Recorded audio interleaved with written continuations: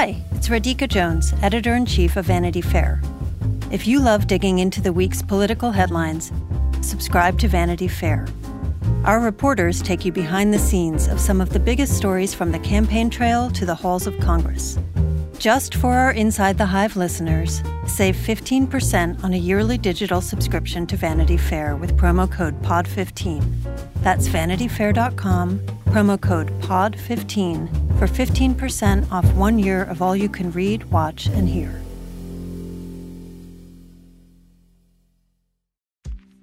AI is making waves in every field it touches. President Biden is now on TikTok, and the election draws closer each day. With so much going on in the world, it is hard to keep up with it all, let me tell you. Hi, I'm Kai Ryssdal, the co-host of Make Me Smart. It's a podcast from Marketplace. And every weekday, Kimberly Adams and I break down the latest in business and the economy with short daily episodes to make it easy for you to stay in the know. Listen to Make Me Smart wherever you get your podcasts.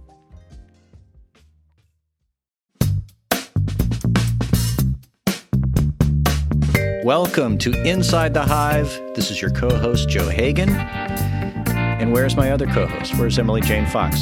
Emily? No, she's not here. She's on deadline. In her stead, we have another hiver. That is Joe Pompeo, our media reporter. Hi, Joe. I'm a poor substitute for Emily, I know, but I appreciate you bringing me on. You know, you're going to do just fine. Don't be nervous. It's okay.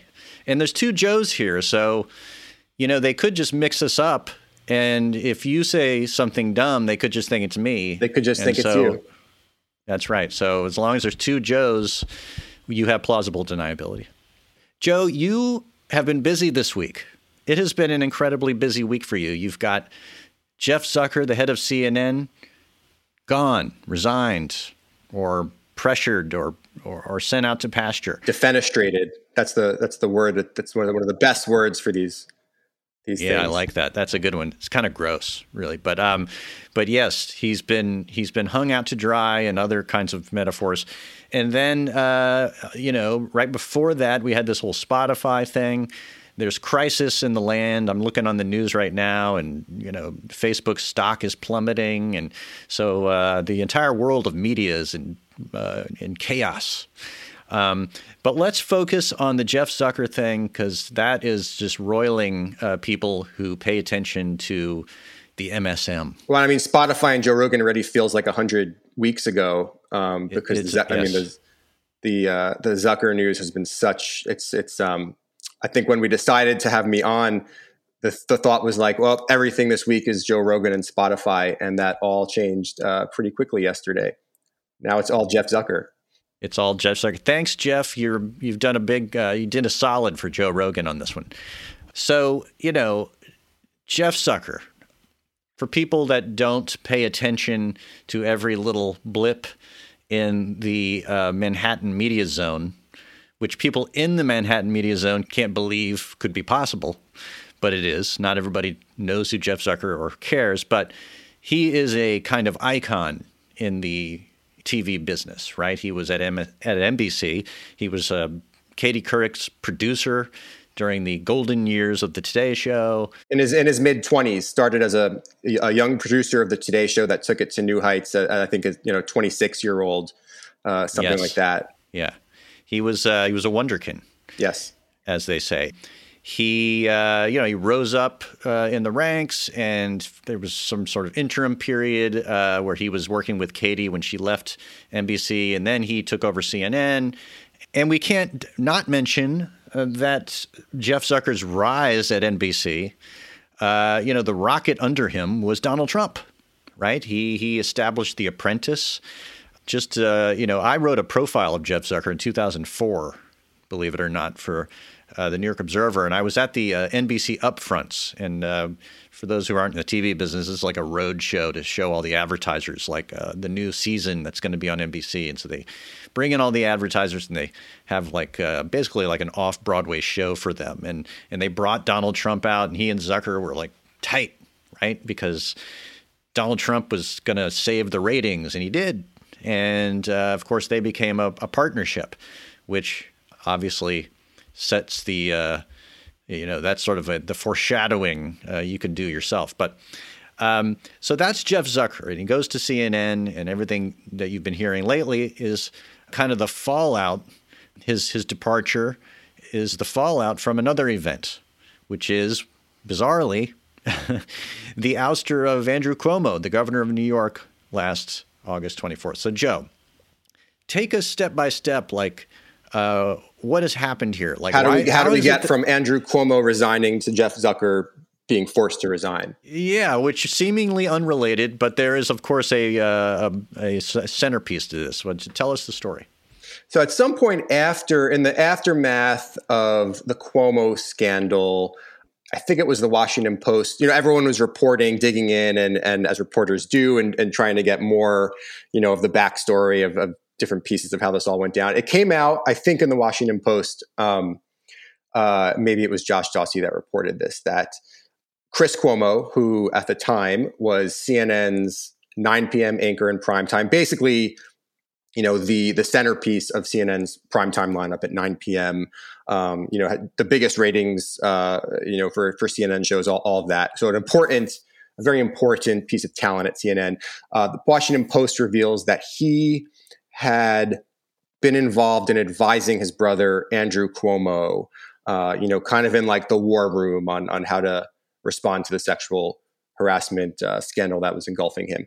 And that was an interesting and notable and pretty bad looking tidbit, but that's really all that came out. We didn't know how closely involved he was. It was something that they addressed. CNN management, talked to him about this. It seemed like, it was a mistake. He took ownership of the mistake. Then Jeff Zucker and the network stood by him, and they moved on. But of course, with these things, it's always like, peeling the layers of the onion, right? So, in a nutshell, months are going by, more and more begins to come out about, there's more focus and scrutiny on Chris Cuomo and Andrew Cuomo. Other things come out from, I think probably in the process of this, a woman from Chris Cuomo's days at ABC News came forward with a very, again, in the scale of Me Too, not something that was a criminal offense or anything like that, but a very inappropriate sexual harassment sort of misconduct incident where he had, grabbed her buttocks at a party, kind of in jest, and he had apologized for this at the time. So she comes out, and the heat is now just rising on Chris Cuomo and CNN. And there's people in the media who feel like CNN should have got rid. They should have canned it, to begin with. The other thing that's worth noting here is that during the pandemic, before all of this, Chris Cuomo had brought his brother Andrew Cuomo on for a series of, very light, interviews, really at the height of the pandemic when Cuomo at the time was seen as one of the kind of hero politicians that were getting people through. So even then at the time, the kind of the journalism ethics police thought that was very inappropriate. I think people at CNN felt obviously they're brothers. They're putting this on in a certain context at a moment when, America wants to hear from Andrew Cuomo. And, clearly this is something that Jeff Zucker would have sanctioned and yada, yada, yada. But now that comes back, people are starting to re-prosecute that episode. But really, so fast forwarding to later in the fall, when the New York Attorney General's office's report about the Cuomo scandal is coming out, they release a much more damning portrait of how involved Chris Cuomo had been in Andrew Cuomo's war room, to the point where he was playing, or he was texting Andrew Cuomo's fearsome trusted aide, Melissa DeRosa. That's actually how all this information came out, because her texts were subpoenaed. So her texts with Chris Cuomo were released as part of this investigation. And it was everything from we hear Ronan Farrow's working on a story for the New Yorker, what can you find out, to Chris Cuomo kind of bringing tips he heard about maybe this accuser is kind of full of it. Stuff that was very, if it didn't cross the line to begin with in the eyes of CNN, this stuff very much, it crosses the line, and it's a very bad look. People at CNN, other journalists, they're not happy about this at all. They're sick of kind of like the taint around, Chris Cuomo's involvement of this. And Jeff Zucker is furious when he hears about this. As I reported for Vanity Fair, he was pretty much ready to fire him when this came out on a Monday, but he cooled off. They talked, and what really sunk Chris Cuomo in the end was that they felt that he was not truthful and not upfront about his involvement in this. Chris Cuomo, I think, believes that he was, but Jeff Zucker and management feel like we did not know how closely involved you were. And later that week, this all came out. Jeff Zucker calls Chris Cuomo and fires him. That sets in motion the chain of events that have since unfolded, where now there's an investigation at CNN, at Warner Media, the parent company of CNN. They've retained lawyers to look into this Chris Cuomo matter. Chris Cuomo retains lawyers. He retains Brian Friedman, who had handled Megyn Kelly's exit from NBC in a very sort of scorched earth sort of way. So it's basically now it's a hostile situation, and there's an investigation within Warner Media about how this all went down. And Chris Cuomo has his lawyers and his attorneys that they're clearly talking to. I think he was fired for cause, so that means he's not paid out what remains in his contract. So we presume there will be some sort of legal action or settlement.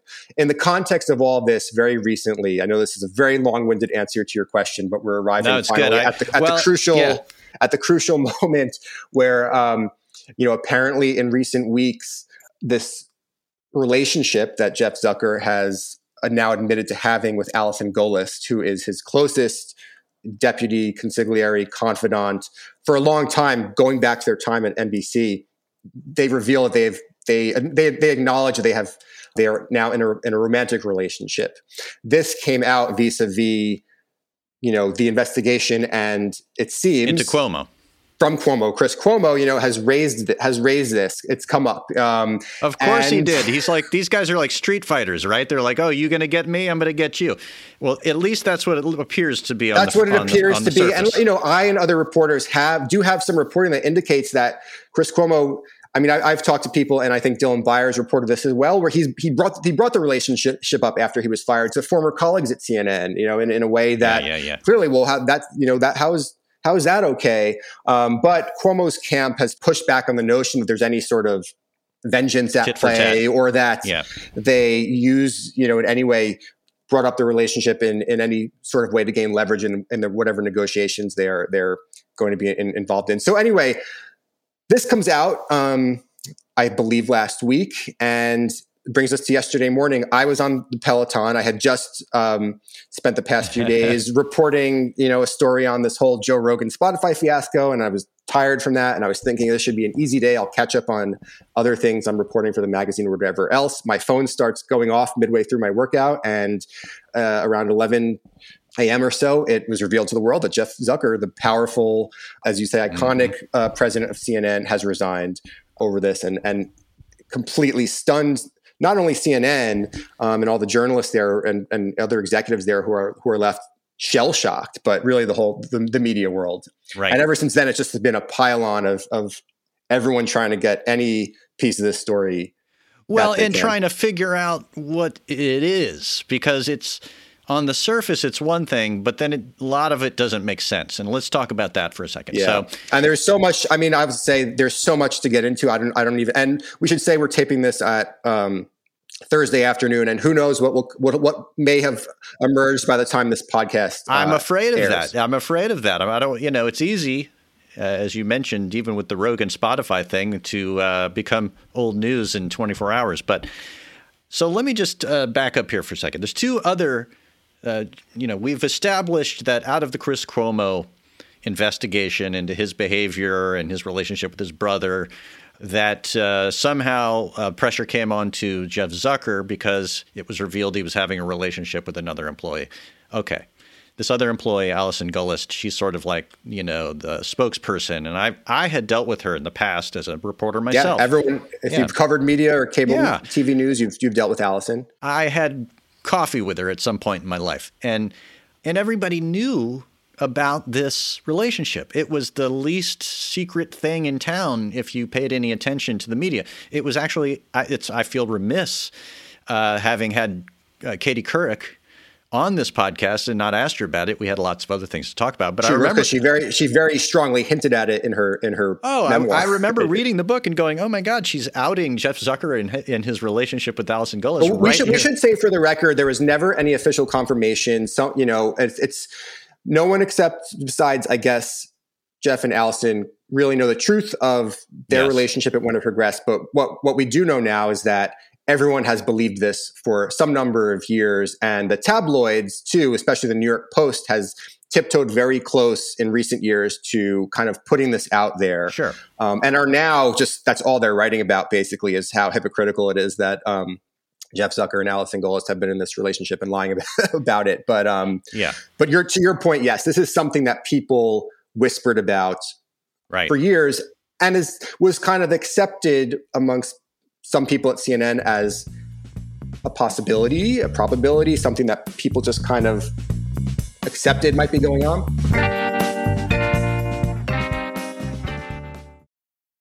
I'm Alex Schwartz. I'm Nomi Fry. I'm Vincent Cunningham, and this is Critics at Large, a New Yorker podcast for the culturally curious.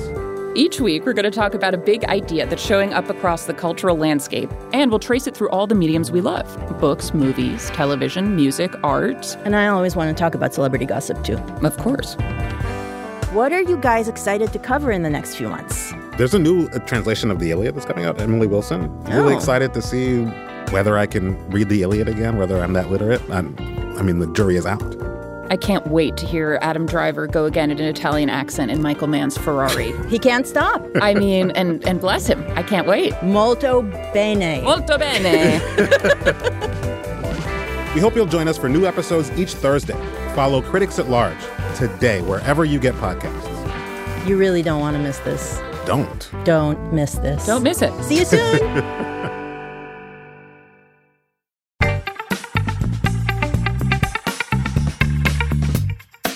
And by the way, with their previous spouses, they lived one apartment on top of the other. They lived in the same building in some kind of, upstairs, downstairs sort of scenario, which is just strange.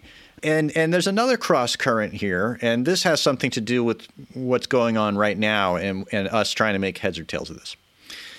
Even before Andrew Cuomo was resigned as governor and set all of this weirdness into motion, it was announced that CNN's parent company, Warner Media, was going to acquire or merge with Discovery. And okay, so you're saying, what does that mean? What that means is that Jeff Zucker's career prospects were, believed to be going up, that his long-term prospects at CNN and the whole company at large was going to improve. And why is that? Because one of his best friends is the head of the company that they were merging with, and people believed he was not about to resign or be fired over some quote-unquote scandal, but actually be promoted or become even a bigger honcho. A bigger honcho within this new merged company, which will be called Warner Brothers Discovery, which will encompass everything from, the Warner Film Library and Studio to all sorts of amazing IP, HBO and CNN, and then all of the Discovery kind of reality programming. It's a much bigger, one of the big, massive media players that is emerging in this new streaming world. Right. So that's suddenly, boom, that's over, right? And so two other weird pieces of information that I want you to kind of, riff on here for a second. One is that Allison Gullis, the mistress, I don't know what we're to call her, their, girlfriend, is still at CNN. She didn't get fired. So just Jeff is leaving now. So she's, just Jeff is leaving. Yes. And I think people suspect Allison will probably not stick around for very long. This new company is going to be, assuming that the regulators approve this, which we believe they will at this point, the deal is expected to close in a couple of months. There was already a question before this about who will stay and who will go. And even Zucker, he hasn't officially said what his intentions were, but before this, it was believed very much that he would not stick. Before this merger came onto the scene, it was believed that Jeff Zucker may just ride out his contract and then move on. But now, Allison is still the head of communications and marketing for CNN. There's a few things I want to note here.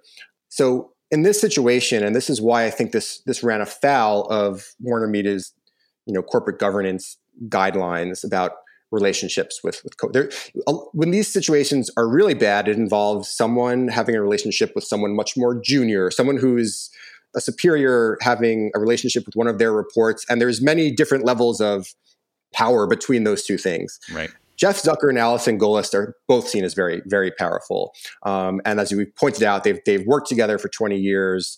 They've been described as being attached at the hip, even just in a professional sense. They are in each other's brains. They're very close colleagues. Alison does not, she reports officially in her capacity as the communications director to the head of communications for Warner Media, which is Christy Hauberger.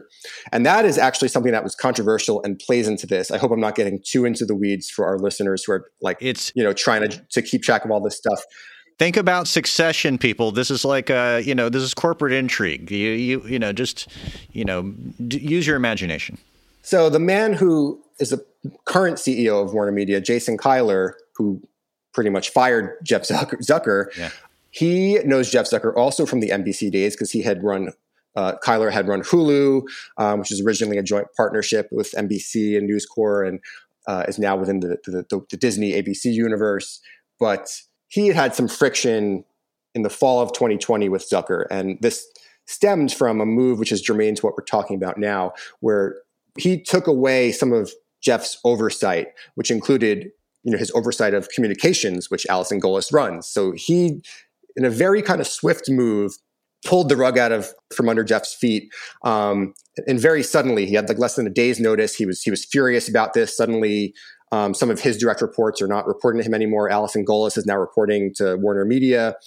So there's a universe where, yes, when I was reporting this, some people pointed out to me, she's not even, she reports to a different boss, actually. Mm-hmm. She reports to Christy Hauberger. It was also pointed out to me, well, in her capacity as chief marketing officer, she's technically still reports up to Jeff Zucker. All of which is to say, it's not a clear-cut case of Jeff Zucker is someone who has the power over this woman's career. It's very gray. And I think people at CNN feel that whatever anyone else feels about this, there's a lot of people who feel this is inappropriate no matter how you slice it. But at CNN, they feel like the punishment does not fit the crime here for these very reasons, that the power dynamic is not such that, as it would be in some of these other kind of Me Too areas. Well, I would agree. It's ridiculous because everybody already knew about it. But there's the funny little piece of reporting in the Times version of all these events, the New York Times.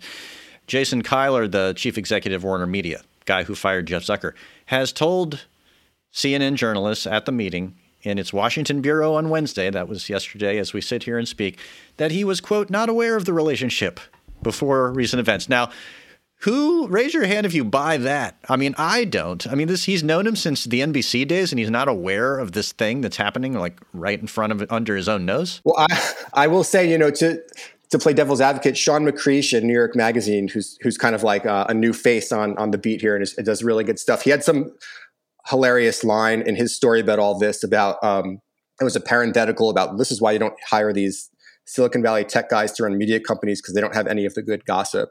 So take that for what you will. Well, but just to bring it back to this Succession kind of limited TV series version of viewing this, he doesn't have any kind of like consigliaries around him who like tell him what's going on.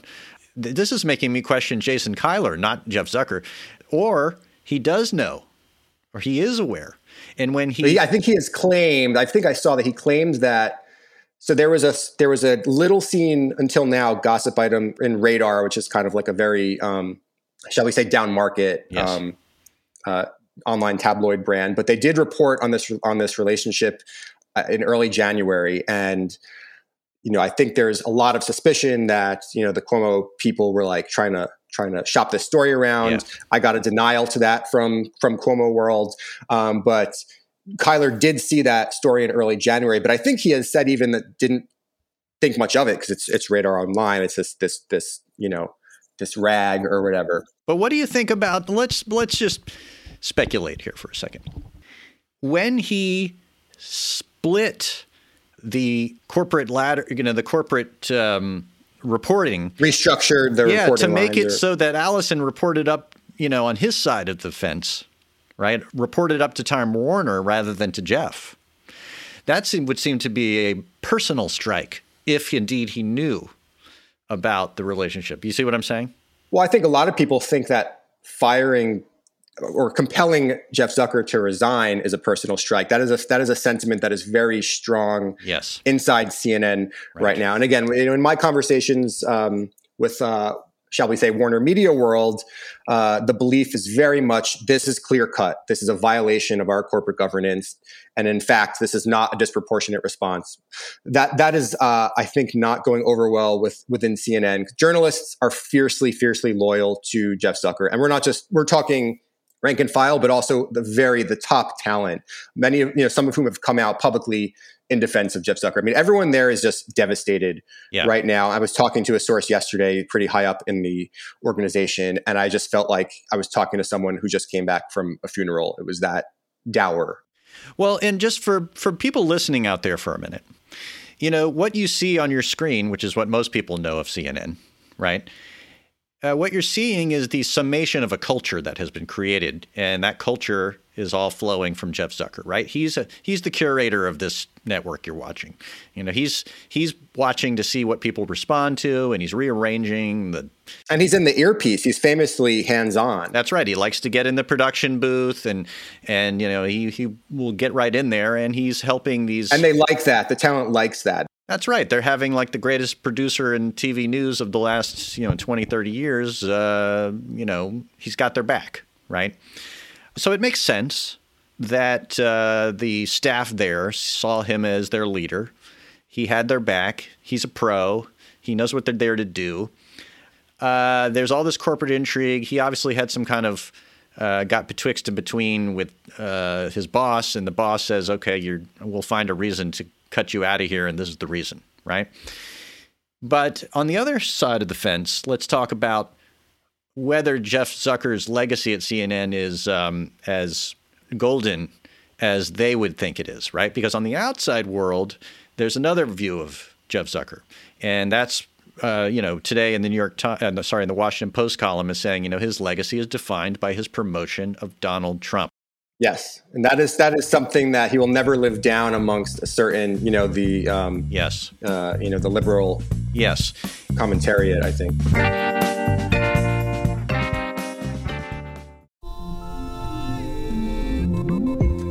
You come to the New Yorker Radio Hour for conversations that go deeper with people you really want to hear from, whether it's Bruce Springsteen or Questlove or Olivia Rodrigo, Liz Cheney, or the godfather of artificial intelligence, Jeffrey Hinton, or some of my extraordinarily well-informed colleagues at The New Yorker. So join us every week on the New Yorker Radio Hour, wherever you listen to podcasts.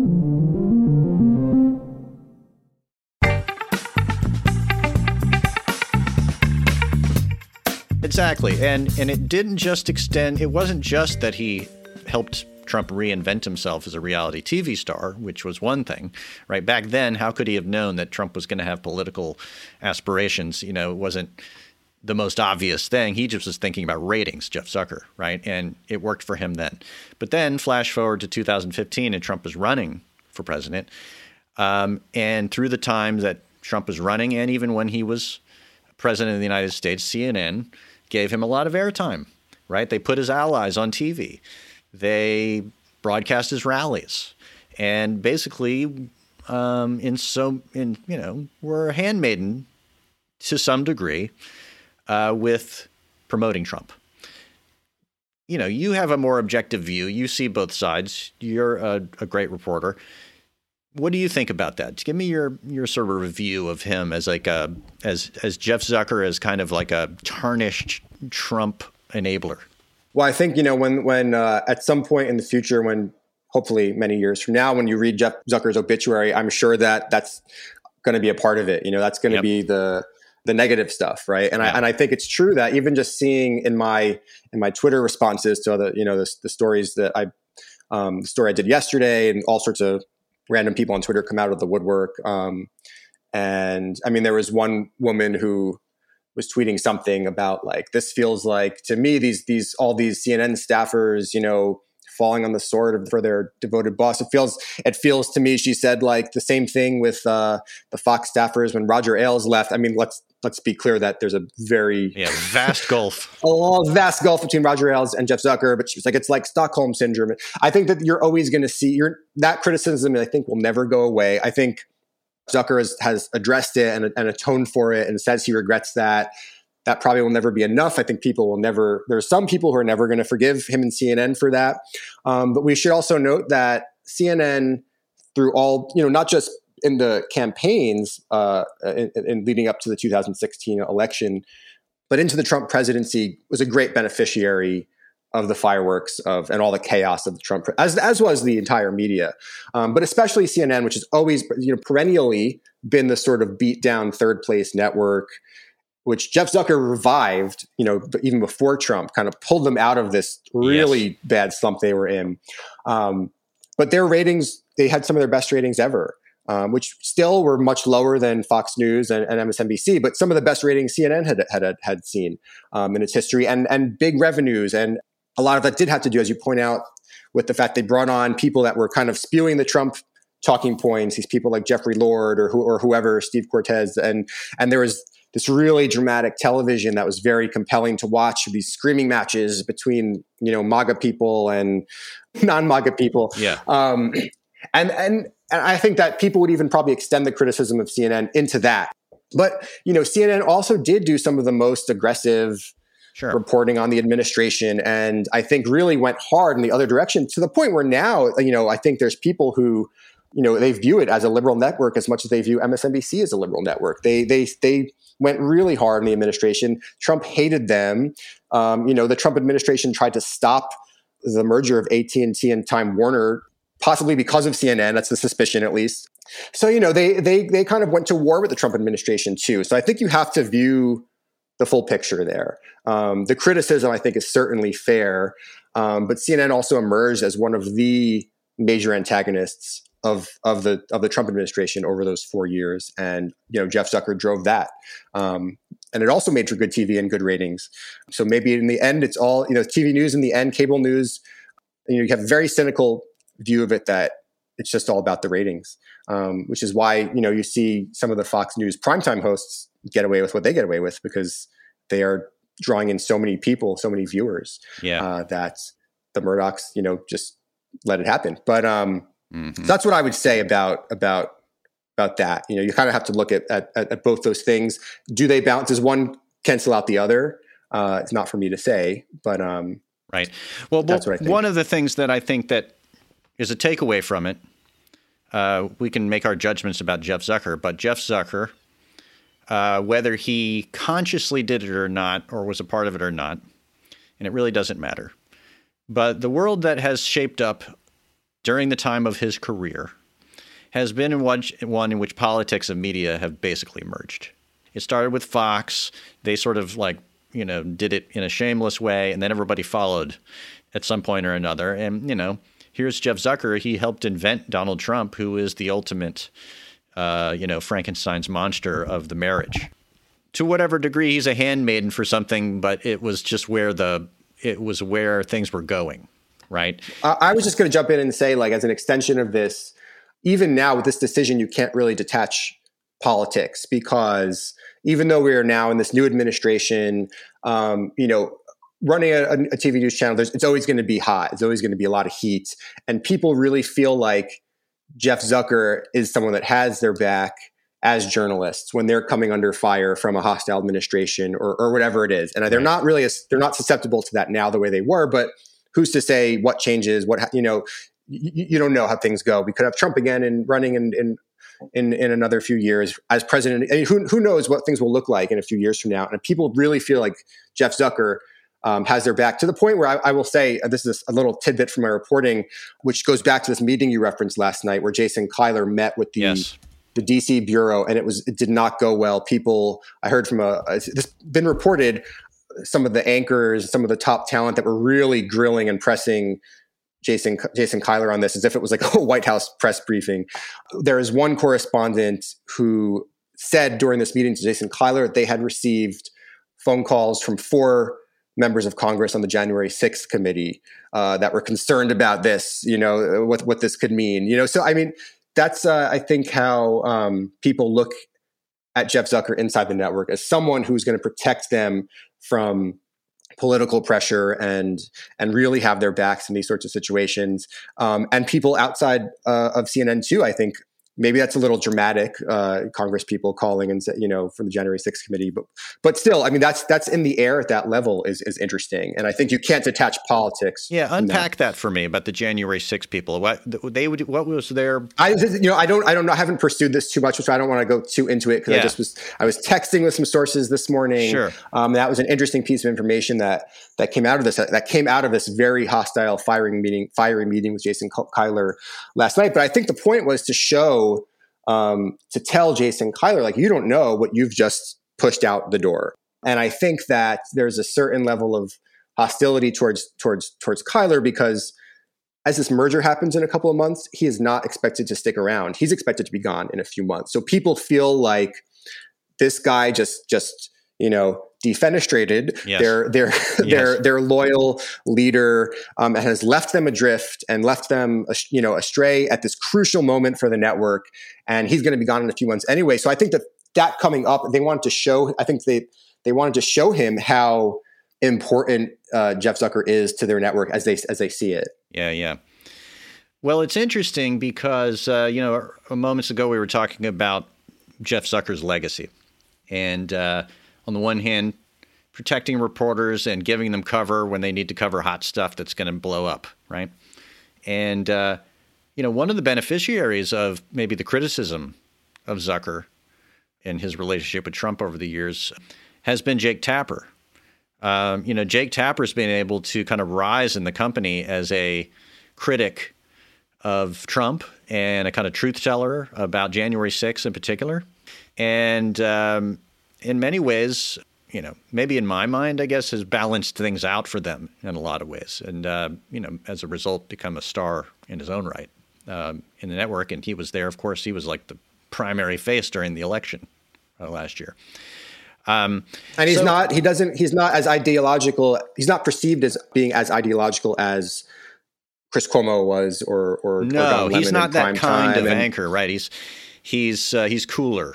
Right, in his approach. A little more like deadpan, a little more, just like, if you're saying some bullshit, I'm just going to look at you like, exactly. The podcast listeners won't see my face right now, but I was kind of doing like he has a very Gen X kind of palette, right? Emotion. Came from salon.com in the early days, very Gen X. Yeah, right. So he's been on this podcast a few times and I like him a lot. He's funny and savvy. Right.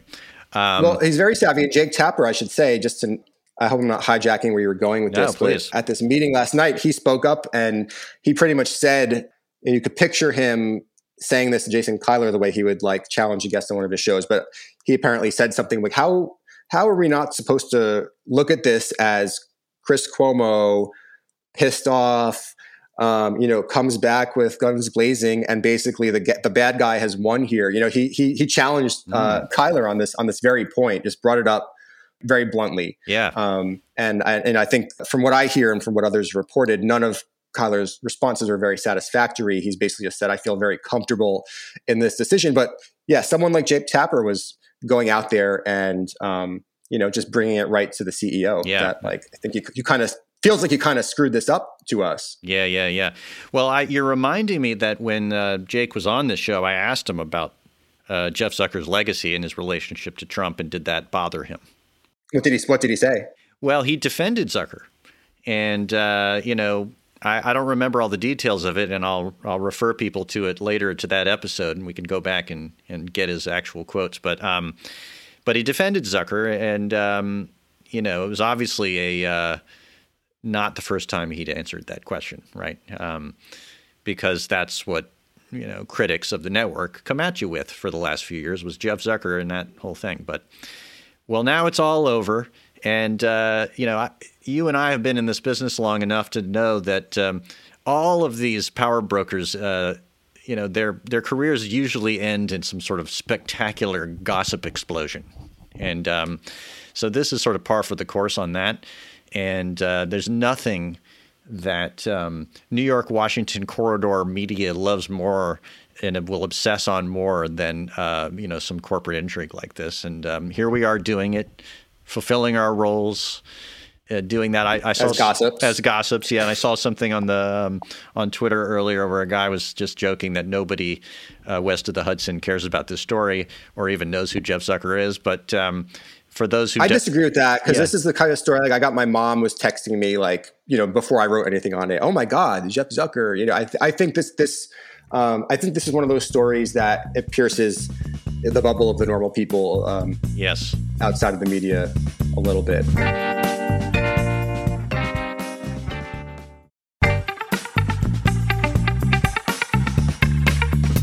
Before I let you go, Joe, we need to quickly touch on the Spotify Joe Rogan thing, even though it happened 48 years ago in media time.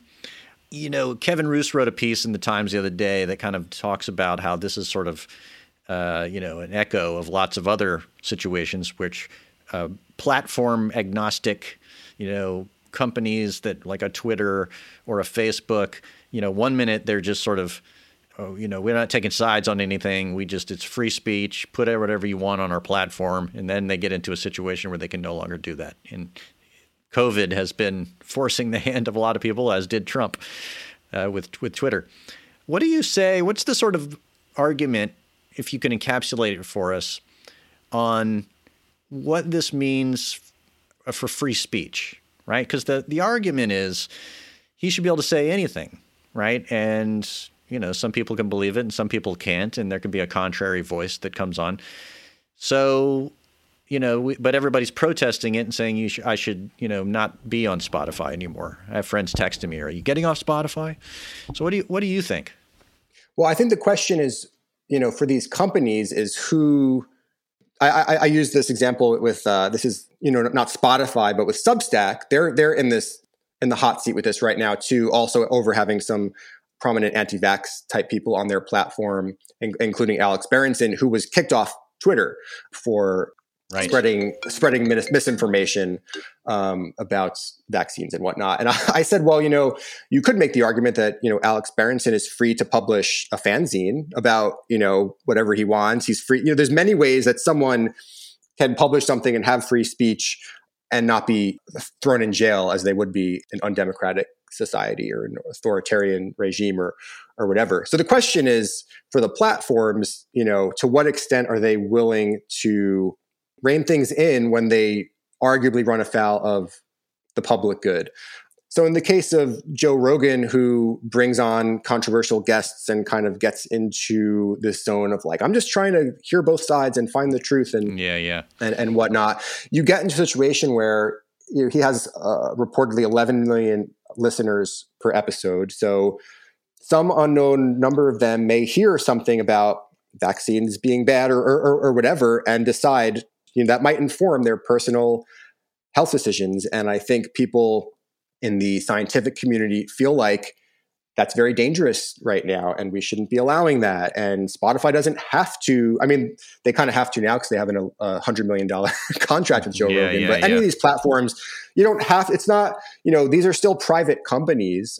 Kara Swisher would be a great person to talk to you about this. She had a great tweet that was something like, you call it censorship, but I would call it just editing for factual accuracy, right? The New York Times or Vanity Fair does not publish things under the, that are considered misinformation or right. You're curating, but Spotify you're curating, but they're not a news. Yeah, but they're not a publisher. Yeah, that's right. They're not a news organization. Yeah, but the lines are being blurred. The lines are being blurred because these platforms are so dependent on content now, and Spotify in particular is dependent on content now because the business model by which they really reshaped the music industry is one in which they are giving 70% back of the revenues from music back to the artists, back to the record labels, the license holders. So that's why they expanded into have another path where they weren't doing that, and also where if you bring someone like Joe Rogan, you're immediately bringing over his massive audience. They're becoming Spotify subscribers. You're growing your subscriber base.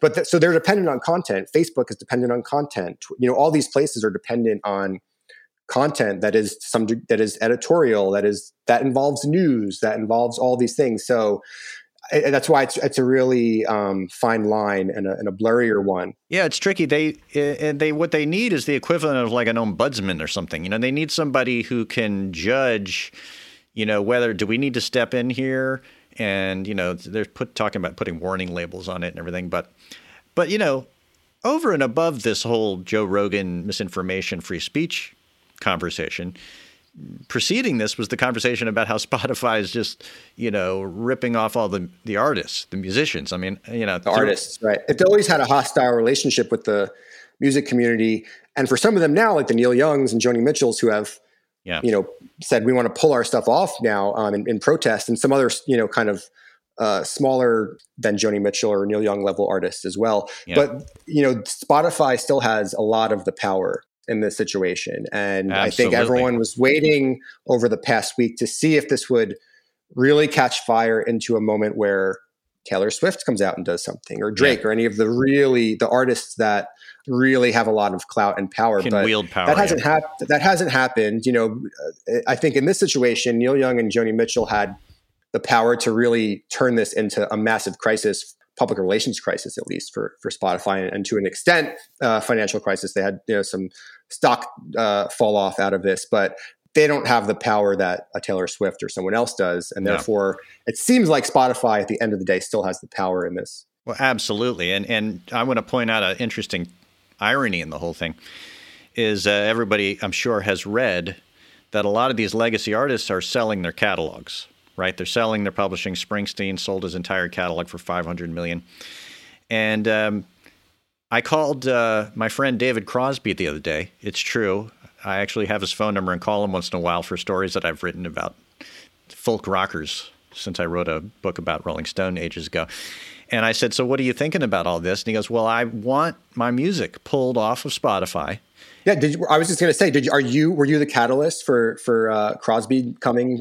Well, he said, "I'm going to do it." He said, I want to do it. And I said, but I said, "David, you sold your catalog. What's the implication of that?" He's like, "You're right. I sold my revenue stream. I can't tell them to take it off. I can only ask them." And then CSNY came out like 2 days after I talked to David saying, "We're officially removing all of our stuff from Spotify." Well, guess what? It's still on it. I'm looking right at it. I'm on Spotify. I can play Deja Vu right now if I want to. I think Joni Mitchell's still on there, right? That's still being... Yeah, because in some cases, they don't actually have the power to do it, right? They don't actually own. I don't know about Joni, but I know that David doesn't. So kind of an interesting twist, because right before all this, you had all these guys selling their catalogs. Well, you can't protest if you don't own your own catalog anymore, right? Mm-hmm. But what a strange world we're living in, Joe. Things are fast and furious. We're just trying to wrap our minds around it as it goes. It's a very mercurial time, a creative, destructive time. We're going to look back 5 years from now, and the world will probably be already like even unrecognizable from where we stand today. And we'll look back on all this and we'll know what it all means. But as we're here today, we're just scratching the surface.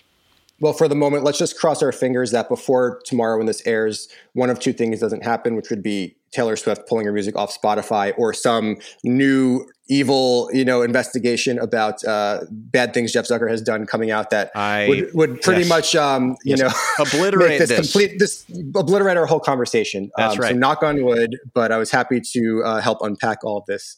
Well, it had to be done, and even if there is a big shoe that drops, they're going to need to hear your entertaining explanations of the prehistory of it. But probably nothing will, I'll go out on a limb and say I don't think any of those things are going to happen in the next 24 hours. But, never say never.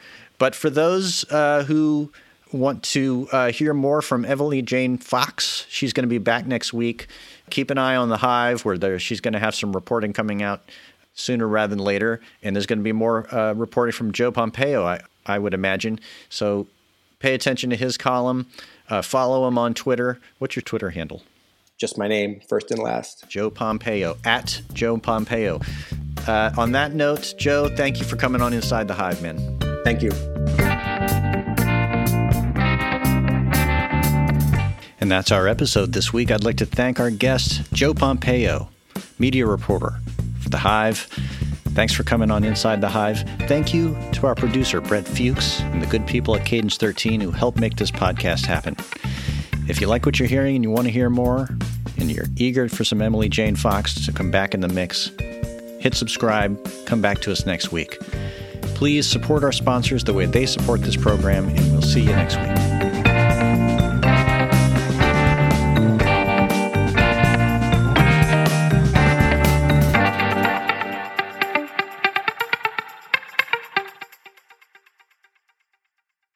There are a lot of issues on voters' minds right now. 6 big ones could help decide the election: guns, reproductive rights, immigration, the economy, healthcare, and the wars overseas. On the Consider This podcast from NPR, we will unpack the debates on these issues and what's at stake. You can listen to NPR's Consider This wherever you get your podcasts.